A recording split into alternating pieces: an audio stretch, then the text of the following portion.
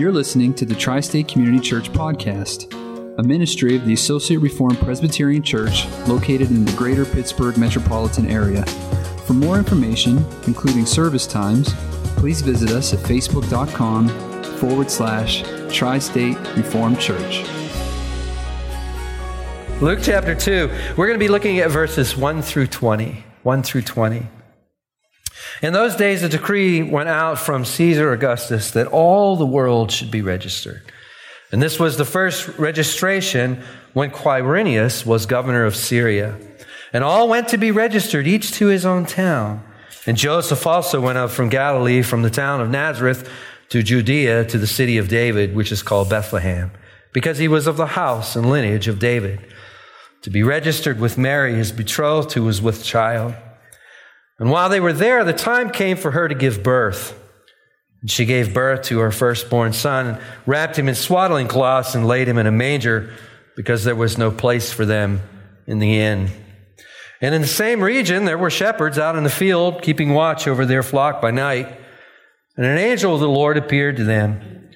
And the glory of the Lord shone around them, and they were filled with great fear. And the angel said to them, "Fear not, for behold, I bring you good news of great joy that will be for all of the people. For unto you is born this day in the city of David a Savior, who is Christ the Lord. And this will be a sign for you. You will find a baby wrapped in swaddling cloths and lying in a manger."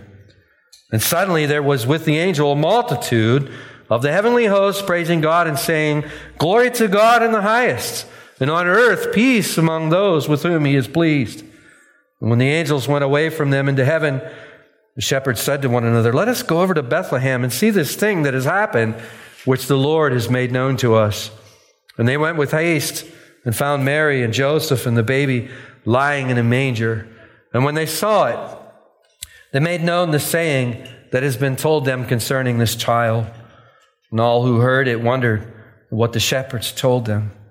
But Mary treasured up all these things, pondering them in her heart. And the shepherds returned, glorifying and praising God for all that they had heard and seen as it had been told them. Let us pray. Heavenly Father, we ask that you would speak to us this evening, Father, through your word. As we look to your word, oh Father, may you open our hearts to receive the truths, Father, to receive your thoughts which you have recorded for us, O Lord. May we see these words not simply as black and white on a page, but let us receive these words for what they are, truly the word of very God, of very God. So, O Lord, we pray, do this work in our hearts. In Christ's name, amen and amen.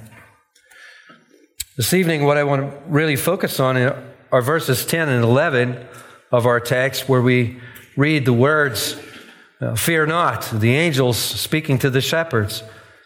They say, "Fear not, for behold, I bring you good news of great joy that will be for all of the people.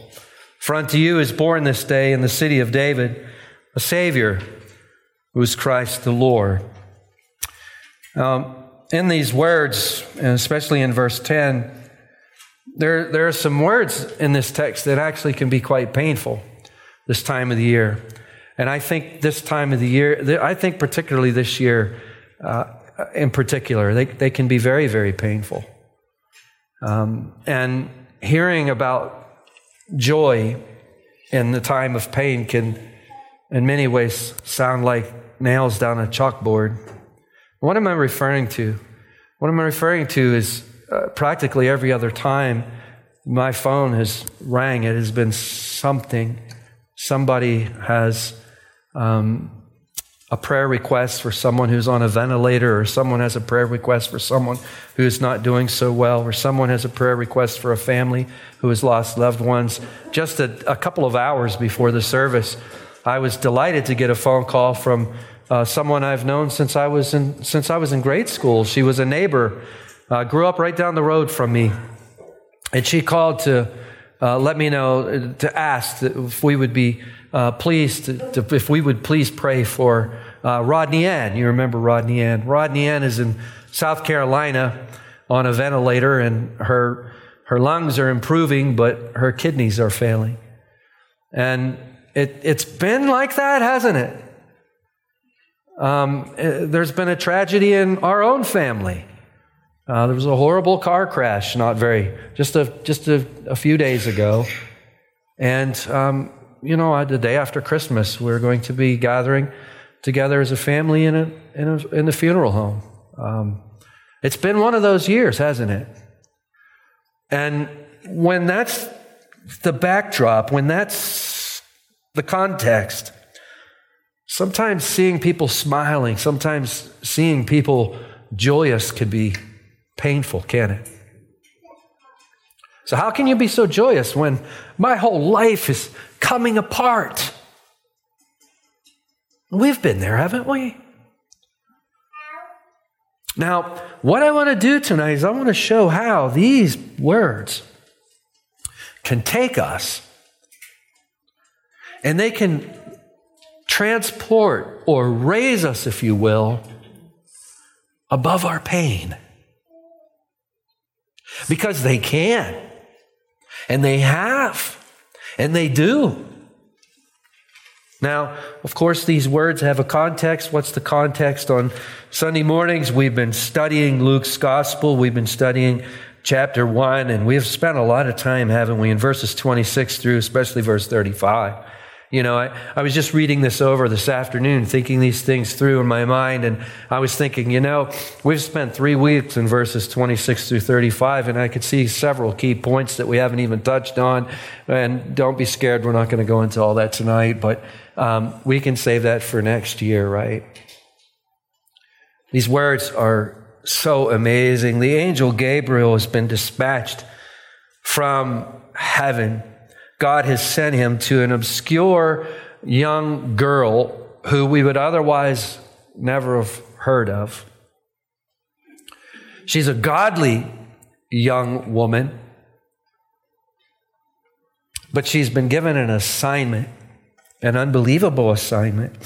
The angel Gabriel comes to her, and if you look at verse 31 of chapter 1, he says to her, "Behold, you will conceive in your womb and bear a son, and you shall call his name, you shall call his name Jesus. He will be great and will be called the Son of the Most High. And the Lord God will give to him the throne of his father David. And he will reign over the house of Jacob forever. And of his kingdom there will be no end." Now, as we have seen, Mary is trying to perceive this. She's trying to perceive what's going on here. And she has a question. She has a question for Gabriel. We can imagine she probably has lots of questions. She has one question in verse 34. She says, "How's this going to be? How in the world am I going to be with child being as I'm a virgin? How's this going to happen?" And the angel answers her in verse 35. We spent last Sunday almost the whole morning on this verse. He says, "The Holy Spirit will come upon you, and the power of the Most High will overshadow you. Therefore, the child to be born will be called Holy, the Son of God." Now, God makes good on this promise announced by Gabriel. And when we turn to chapter 2 of Luke's gospel, we find now Mary is not only pregnant, but she's to term. She's about to give birth to her child. And we can see in God's providence, Caesar Augustus, who was emperor of Rome at this time, he issues a decree. If you see in verse 1 of chapter 2, a decree goes out that the whole world should be registered. That would be the Roman Empire, the known world, if you will, that they should be registered for this census. Now, what's going on here? What's going on is Mary is in Nazareth. And as we have heard read tonight, Micah 5:2 says that the Messiah would be born in Bethlehem. So Mary has to get to Bethlehem. Is Mary aware of that? I don't know. But certainly God is aware of that because he has promised that the Messiah would be born in Bethlehem. And we see him providentially moving through the most powerful man on the planet at that time, issuing a decree which brings Mary from Nazareth to Bethlehem. And if you look at verse 6, chapter 2, verse 6, while they're there, the time came for her to give birth. And she gave birth to her firstborn son and wrapped him in swaddling cloths and laid him in a manger because there was no place for them in the inn. Now, of course, verse 6 and 7, this really is pretty much the key verses that spell out the nativity scene, isn't it? Some of you may have some of those nativity scenes under your tree, in your living rooms, or somewhere, whereabouts in your home. And meanwhile, we're told in verse 8, in the same region there are shepherds who are out in the field keeping watch over their flock by night. And it's easy to romanticize this. You know, one of the things that I've been making noise about as we've gone through this Christmas season is we have to be careful when we come to these texts that we don't hallmark them. And what do I mean by hallmark them? I'm using hallmark as the trademark hallmark, like Hallmark cards. We want to be sure that we don't hallmark these texts. And it's really easy to do. It's easy for a preacher to do. It's easy. I don't listen to my old sermons for that reason. Keep your sermon. Spurgeon counseled preachers to keep their sermons to weep over, and we've got enough to weep over. I don't need to look back at those messages and weep over them, but it's easy to be sentimental with this. It's easy to be nostalgic with this, because this is part of our tradition, isn't it? It's part of what many of us have grown up with this. And it's easy to romanticize, but here's the thing we need to understand. These shepherds were a class of people that were despised. Now, some of us might not know that. Some of us do know that. They were outcasts. They were the people that, they weren't the folks that were going to get invited. They weren't going to get the Christmas card. These are folks that are on the other side of the tracks, however you want to put it. And it's important that we have that information, because what do we have happening in verse 9? We have an angel of the Lord appearing to all people, shepherds, out in the field. And this whole thing is completely backwards. If we were writing a script for Hollywood, this whole thing is completely backwards as how the movie would go. Here's this angel appearing to these outcasts who are out in the fields watching their flocks. And we're told that the glory of the Lord shone around them. So it's more than just simply angels being dispatched by God, if you will. It's simply more than just an angel coming and speaking to them. Look carefully at verse 9. You see the glory of the Lord shone around them. That's the part that our nativity set doesn't show. The glory of the Lord. God actually manifests himself in such a way that they begin to see his glory. And what happens to them? They're filled with fear. This is what always happens to sinners when they come into contact with the glory of the Lord. This is something that our culture has lost. And it's one of the reasons why we have such a hard time processing tragedy. It's one of the reasons why we have such a hard time processing grief and a hard time processing things, bad things that happen. Because we don't understand the holiness of God. And here we see these shepherds, they're trembling with fear. Now, if you were one of these shepherds and you're being overcome with this and you're trembling with fear, imagine how wonderful it would be to hear the news spoken by the angel in verse 10, fear not. Don't be afraid. That'd be some good news, wouldn't it? But the good news gets better than that. Notice in verse 10, what does the angel say? He says, I bring you good news. You know, the New Testament wasn't written in English. English hadn't even been thought of yet. It'd be a number of centuries before English would be invented. It's written in Greek. And what's amazing is this phrase, I bring you good news, is only one verb in the Greek language. And we're all familiar with it, whether we realize it or not. It's euangelizo. When someone say euangelizo, I'm not familiar with that. Well, you've heard evangelism, right? You take euangelizo and you bring it into English. It's evangelism. Evangelize. We want to make it a verb. What are the angels doing? They're evangelizing. The evangel is being shared. What does that mean? It means, fear not. I bring you good news. It's what we call the gospel. What has this angel been sent to do? He has been sent to bring good news to these shepherds. And we're told that it is good news of a great joy. Now, let's stop right there just for a moment. And just ask ourselves this question: why is it that some people can be so enamored with this? Why can some people be so thrilled with this? And the person next to him be maybe relatively indifferent. Or they say, well, these songs are cool. We hear these songs every year and they remind me of Grandma's house, or they remind me of this house, or they remind me of that house. But in terms of being enthralled with the presence and the living presence of Jesus, well, not so much. But I see my neighbor here is really moved by this. Why? What's the difference between two people? One who is in love, madly in love and moved by Jesus, and his entire life is centered around Jesus, and the person right next to them sitting in the chair is not so much. And one of the reasons is, there's many things that could be said about that, but one of the reasons is worldview. The worldviews are different. And some will say, well, what's a worldview?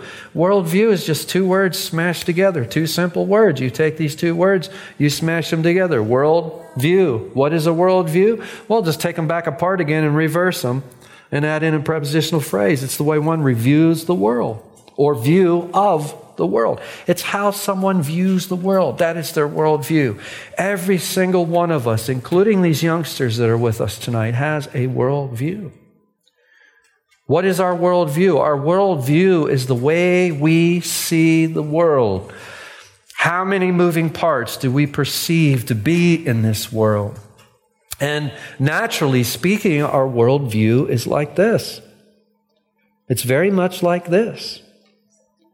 And I could say it's ill. I mean, properly speaking, it's dead. It's spiritually dead. That's the way we're described in Scripture, as spiritually dead. But let's use the analogy of illness right now. This worldview is like this. It doesn't have the proper appetites that it should have. What do I mean by that? Well, let's use an illustration from illness. Many times when we come down with a serious illness, what happens to our appetite? Oftentimes we're filled with nausea. And when we're filled with nausea, do we want to eat? No. And what does the physician, what challenge is in front of the physician, perhaps even first, is to correct this. Because if we don't eat, what's going to happen? We're going to continue to get weaker, aren't we? So what does the physician have to do? The physician has to correct the appetite. Now, praise be God, we have things like these IVs that you can put in your veins and you can feed people. But you understand my illustration here. Our appetites are not correct. We don't have the proper appetites. The worldview that we're born with doesn't have an appetite for the righteousness of God. It doesn't have an appetite for the Word of God. It doesn't have an appetite for the presence of Jesus. It doesn't have these things. Now, let's hold on to that just for a few moments, and let's continue with verse 10. The angel says to the shepherds, I bring you good news of great joy that will be for all of the people. What is this news? For unto you is born this day in the city of David a Savior. Okay, let's focus in on this last word, Savior. How is salvation used in the Bible? Salvation is used in the Bible in a similar way that we use it in everyday conversation. Now, probably most of us have gone through times of financial difficulty. Am I right about that? I mean, most of us have been there, haven't we? And in fact, when you find yourself in financial difficulty and you're down to your last few bucks and you got more bills in the bill folder than you have coins in the purse, that's a scary situation, isn't it?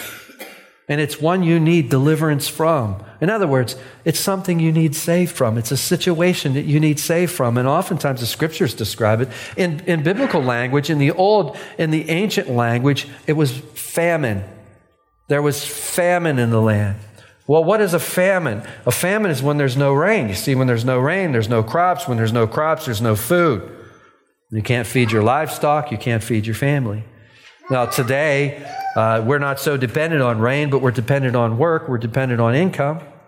And right now, one of the things I'm really nervous about, one of the things that really make me nervous is the massive inflation that's taking place right now. I'll tell you what makes me so nervous about that is because I know so many people that are on fixed incomes that are really just barely making it last year. Tammy and I got our first propane bill. It's twice as much as it was last year. And I think to myself, how are these families going to make it? Well, there's a situation that you can cry out for salvation from. Lord, help. That's what the psalmist says, isn't it? Lord. And the psalmist points to his particular situation. So you have financial things that we need saved from. Financial, or we could call it economic distress. Salvation from finances. Another thing we commonly need salvation from is the biopsy. Now, most of us have been touched with that, haven't we? Either ourselves personally or someone in our family. And it goes like this. The doctor finds something that's suspicious, so you get scheduled for a biopsy. And when that happens, it puts a weight on your shoulders, doesn't it? And what are you hoping to hear when that happens? You're hoping that after this biopsy is done and it's sent off to the lab and it's examined, what we're hoping to hear is that all is well. And in a sense, we need salvation from that, don't we? We need salvation from that. Lord, save us from that. Well, if you get the news that all isn't well, well, then what's next? Well, then you go through what's next, which is where some of us are. There's some of us that are not with us tonight because of that very reason. And now what do you need? You need salvation from this cancer. So we commonly every day talk about salvation. We talk about salvation in economic terms, and we talk about salvation in regards to our health. But this mindset, this worldview that's like this, it pretty much stops right there. It doesn't continue on. And it is unenabled to see the biggest disaster that each one of us faces. And what is the biggest disaster that each one of us faces? The biggest disaster that each one of us could potentially face is having to go into God's courtroom and give an account for every one of our sins before Him. We don't think about that one as a culture at all. Because one of the things that our culture has done, it's been lulled to sleep in regards of the fact that there's a judgment coming. There's a judgment coming. And one of these days, in a very short period of time, we are going to have to give an account for every careless word that we've ever spoken, for everything that we've ever done. And someone could be sitting here tonight saying, if that's correct, there's no possible way I could give an account for that. And that's 100% correct. But you see, one person is all joyous about Jesus and all joyous about the gospel. Well, you see, what's happened is the divine physician has come and touched their soul, so that an appetite was increased in them, so that they could be fixed, if you will, so that they could develop an appetite. An appetite for what? An appetite for God's Word, an appetite for God's righteousness. Well, as you begin to study God's Word, as you begin to have an appetite for God's righteousness, what does that teach us? That teaches us of our unrighteousness. What does that also teach us? It teaches us of God's holiness. And here's what ends up happening. What ends up happening is we say, okay, finances are important, health is important, but the biggest problem that we have by far, and it's such a big problem, so much of a big problem, is that when this begins to happen to you, you actually start to forget about finances, you actually start to forget about health, and this is what begins to consume you. And when that is the case, our worldview has now expanded to the point where we can begin to perceive what this angel is actually saying What is this angel saying to these shepherds? Fear not, for behold, I bring you good news of a great joy that will be for all of the people. For unto you is born this day in the city of David a Savior who is Christ the Lord. Now, what is the good news about that? The good news about that is Jesus Christ has come, God himself stepping in time, space, and history for the express purpose of taking care of our greatest need, which is what? Our sin debt. Of paying our sin debt. Of coming, living a perfect life, offering that life on the cross, taking the penalty for those sins in our place so that our sin can be taken away. You know, and guess what trickles down out of that? When your biggest problem is solved, all of our other problems are put into perspective. Doesn't mean that tomorrow when we gather for dinner and there's a couple of empty seats where there used to be people in them, it doesn't mean that isn't going to hurt, because it does hurt. You know what I'm talking about? It does. But what it does for the pain is this. If you're in Christ Jesus, you can know tonight, and you can know always, that pain is temporary. That pain is temporary. That God is going to take that pain away one of these days. And that makes all the difference in the world. And secondly, what can we know? Well, think about our own personal salvation. What can we know about that? We can know that we have the brightest of future ahead of us, can't we? Think about the songs we've been singing tonight.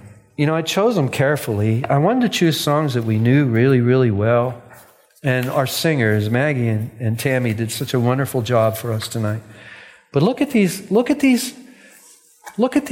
hymns. Angels we have heard on high. Where's that coming from? What's sponsored? Am I the only one here? I mean, I've been a musician for a long time. Am I the only one here that thinks that these happen to be some of the finest compositions that have ever been composed? Do you get tired of hearing these songs? Does anybody get tired of hearing these songs? Well, we do this every year, don't we? Wouldn't you think by now that we get tired of them? I mean, there's a lot of Christmas songs we get tired of, and we don't care if we ever hear hear it one more time. But isn't it amazing that we don't get tired of these? Angels we have heard on high, sweetly singing over the plains. Mountains in reply, echoing back their joyous strains. Joy to the world, the Lord is come. Let earth receive her King. Let every heart prepare him room, and heaven and nature sing, and heaven and nature sing. And you can go on. Oh, come, all ye faithful, joyful and triumphant. Oh, come ye to Bethlehem. Come and behold him, born King of angels. What has sponsored all these people to write these songs? What it came upon in the midnight clear, that glorious song of old, from angels bending near to the earth to touch their harps of gold. Peace on earth, goodwill to men. What is that all about? It's about the good news that we're seeing announced in verses 10 and 11 of our text, isn't it? I'll just leave us with one question. Has our hearts been filled? Which person are we? Are we the person in the seat that's enthralled with Jesus? Are we the person in the seat who's Jesus is at the center of our lives? Or are we the person next to them? The same, maybe not so much. Let us ask ourselves that question tonight. And if the answer is not so much, let us look to our worldview. Is there room in our worldview? Is there room in our worldview to begin to see and ask the Lord, Lord, I don't have an appetite for these things. Lord, would you give me an appetite for your word? Would you give me an appetite for your holiness? Would you give me an appetite for your righteousness? Lord, would you teach me these things? Amen? Heavenly Father, we thank you, O Lord, and we praise you, O Father, for this good news of the gospel, this good news that has been given and is given to us all these years ago, Father, that just continues to ring and shine in our hearts. And Father, we do pray. We pray, oh Father. We pray, oh Father, that you'd be pleased, oh Lord, to fill our communities, oh Father, with the truths that are in these words, oh Father. Lord, we recognize all of us, many of us have neighbors whose hearts have not been set aflame by these things. Oh Father, we ask that, Lord, you'd be pleased, oh Lord. You'd be pleased, oh Father, to open up our hearts to receive these things. In Jesus' name, amen. Most of you should have a candle, I guess. Hopefully, most of us have a candle. And what we've done in the past is we've just gathered around the seats. And we'll have somebody turn the lights out for us. Before we turn the lights out, though, it's wise to turn to hymn number 113. Hymn number 113. If we just stand up and gather around the seats, form a circle. We'll just form a circle here. And I think Tammy, if I know her, she's probably on the lights. And we just form a circle.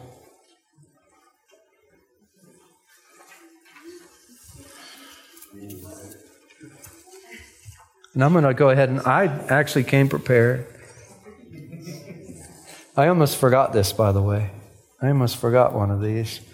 But we'll need to try to spread out a little bit so we can form a circle. Because what I'm going to do is this. I'm going to light a candle, and I'm actually going to light Tammy's candle, and I'm going to light Lisa's candle, and we're just going to let them go all the way around. And we'll wait for Tammy to go ahead and turn out the lights. Everybody on page 113? All right. We're going to hopefully be able to have enough candlelight to sing from these candles. Go ahead, Tammy. You want to turn the lights out? There we go. Nice.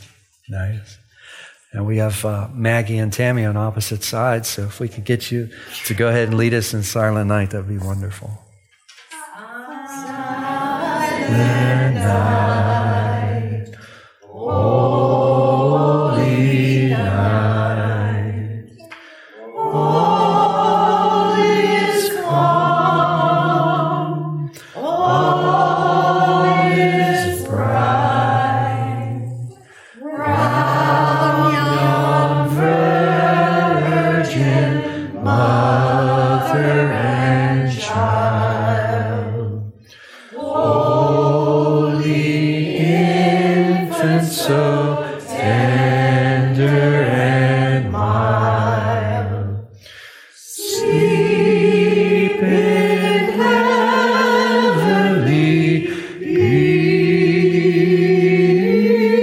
peace, sleep in heavenly peace.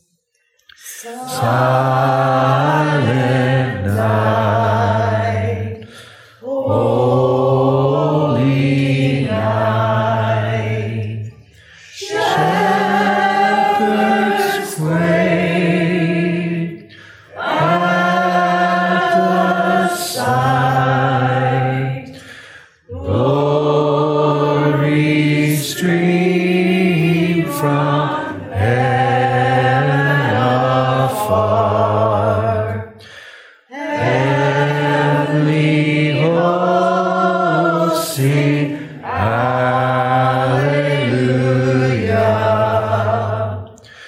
Christ the Savior is born. Christ the Savior is born. Silent night, holy night, Son of God, love's pure light, radiant beams from thy holy face, with the dawn of redeeming grace. Jesus, Lord, at thy birth